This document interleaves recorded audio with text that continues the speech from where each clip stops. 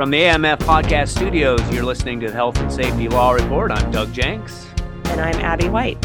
So, an interesting scenario has presented itself to us, and Abbie and I thought we would run it by you. And this concerns OSHA's response to a recent inquiry regarding workplace violence.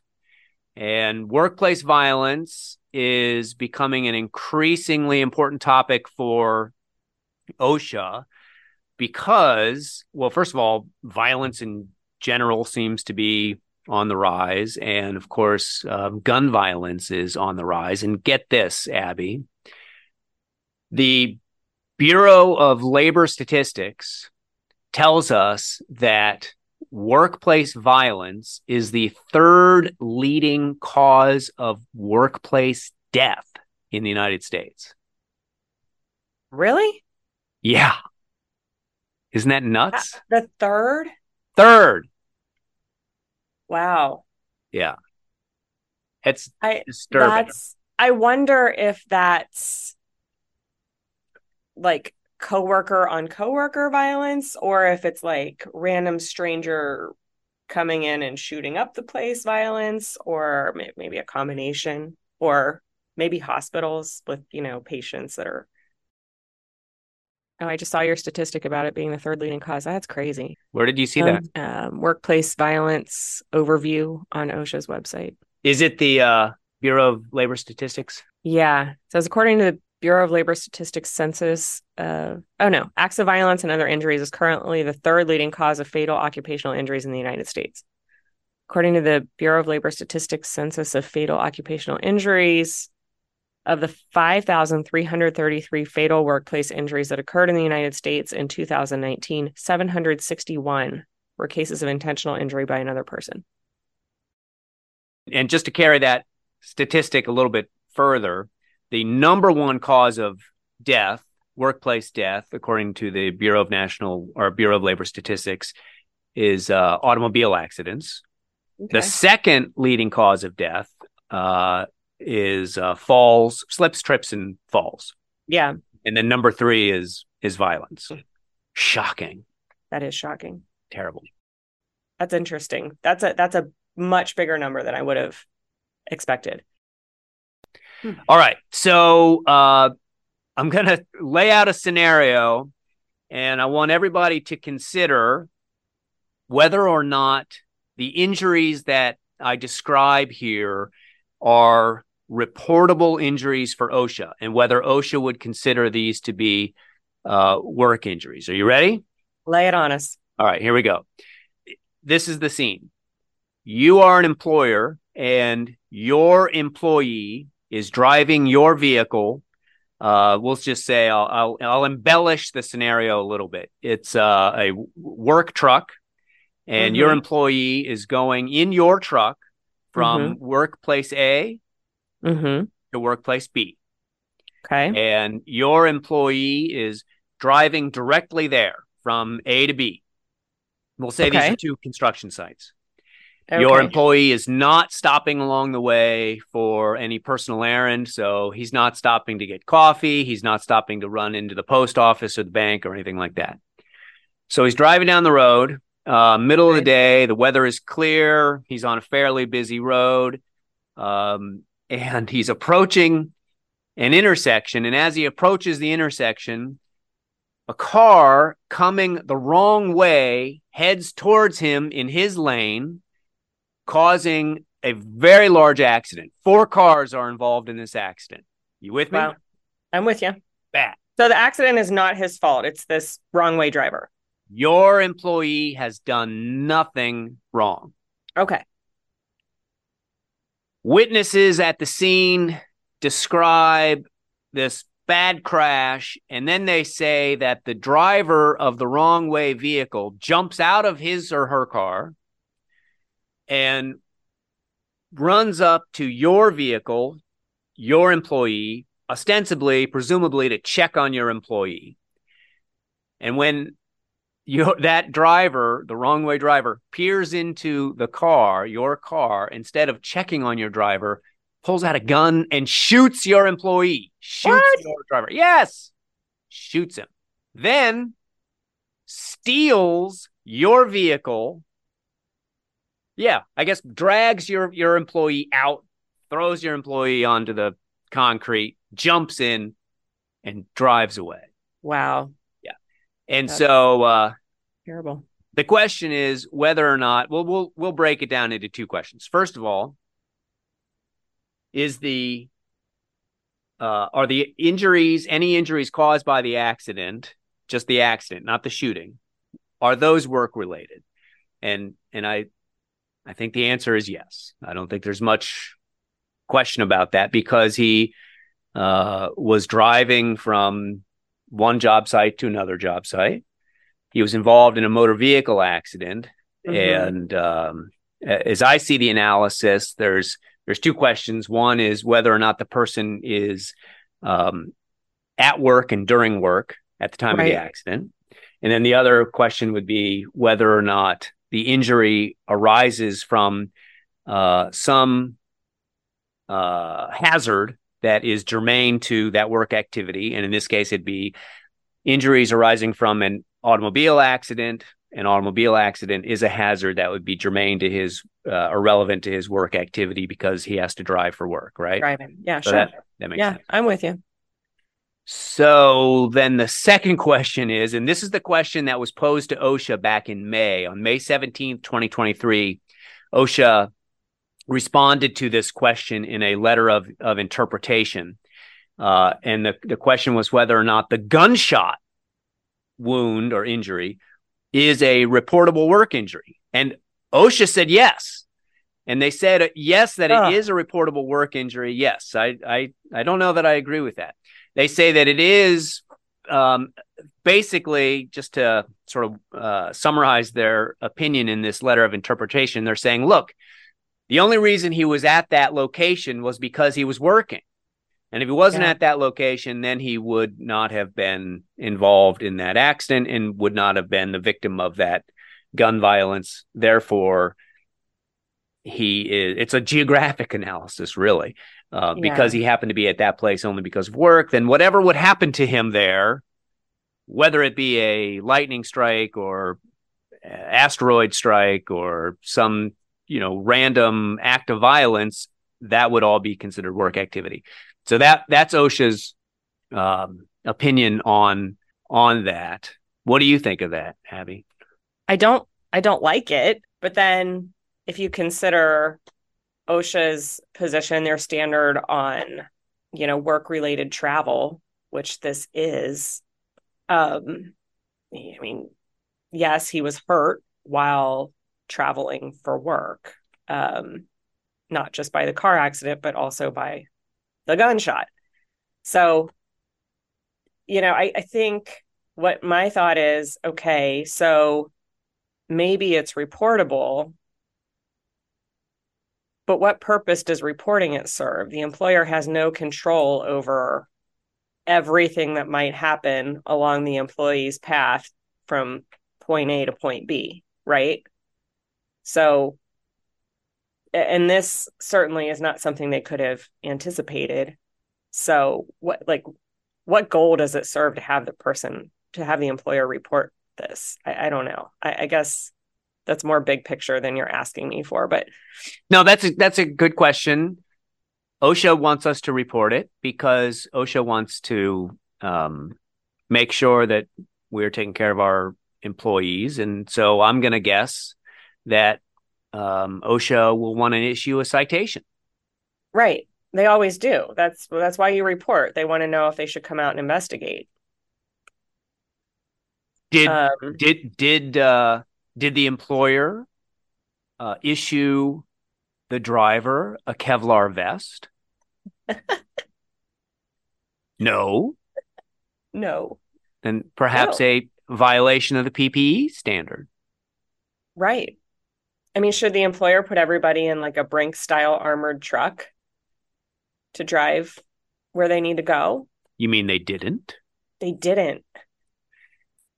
Yeah, so I'm being kind of a smart ass, but... Yeah, but no, I understand it. But your question is is a good one that I didn't really think about. Like, what is the purpose of reporting it? Why would they want you to report it? What kind of investigation would they be doing? What kind of citation could they consider from a scenario like that? I guess it behooves employers these days to maybe consider training for workplace violence. But see, I even have an issue with that, because you can train an employee to be prepared for workplace violence in the workplace, in the physical workplace, at your office, in your hospital, at your construction site, because that is sort of a more controlled environment. Like, you know what I mean? You can plan for that. It's somewhere the employees are going to every day. When an employee is on the road, you can't predict what might be out there. You can't prepare. I mean, you can't have, for example, a meeting place, or, a way to identify where threats might come from, or the things that you might do if you have like an active shooter situation or a workplace violence situation. You can't prepare an employee for that if they're traveling. Pretty random. Right. I don't know. This is a tough one.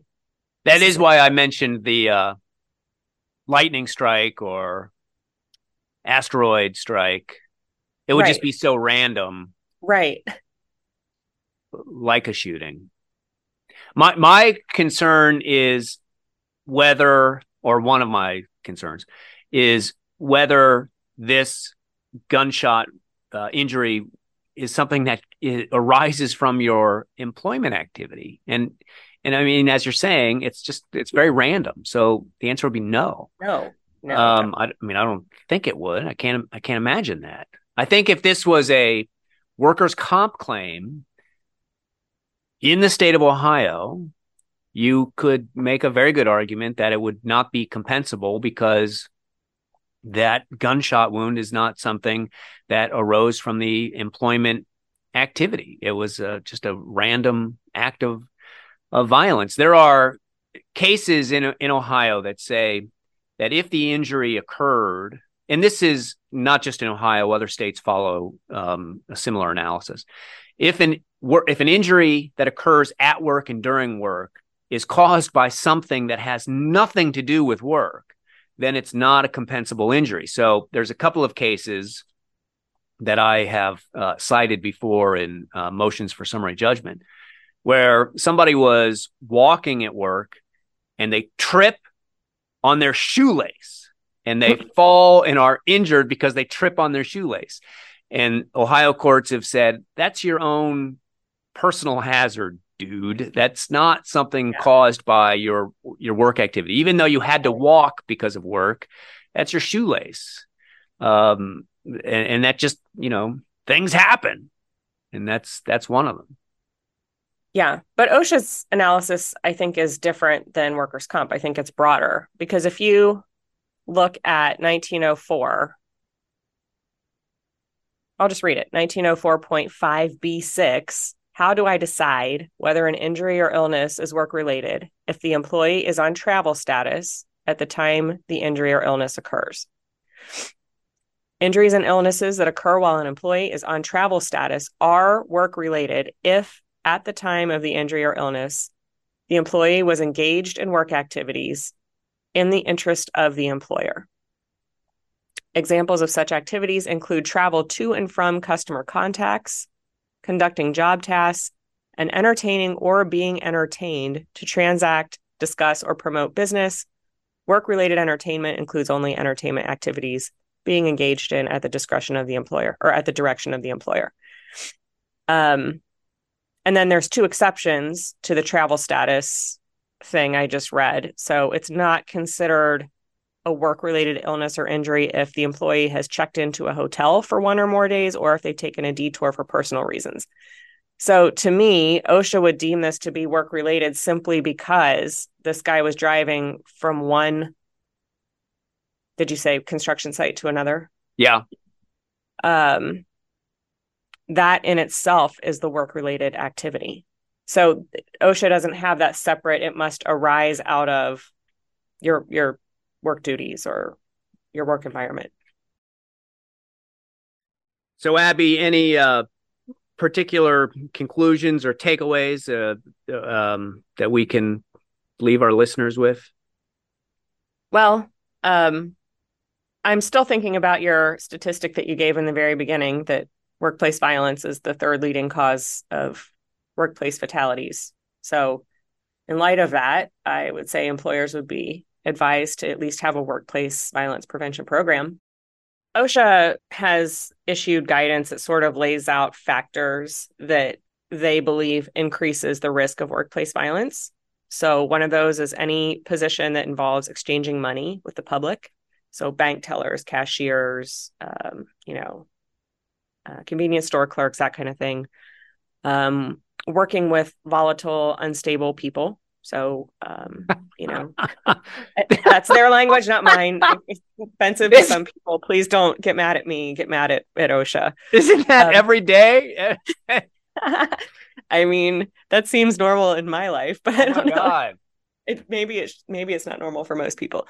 Working alone or in isolation, providing services that, where alcohol is consumed. So I'm assuming they're referring to, bartending, waiting on tables, etc.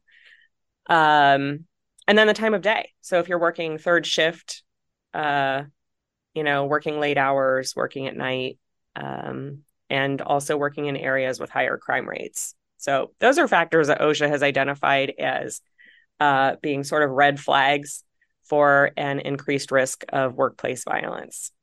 All right. So if you're an employer and you've got employees who are working in those environments, then I suppose you better give some thought to what you might be doing to keep your employees safe. Right. And there's no standard, right? No. I mean, the general duty clause is I think, go-to for OSHA when there is no particular standard on topic. And so I suppose if OSHA wanted to cite you for failing to keep your employees safe, they would use the general duty clause, and maybe they could find some other specific standards that they could cite as well. But there is no workplace violence standard, so they'd have to rely on the general duty clause, right? Yeah, I agree. We talk about that a lot, that general duty clause.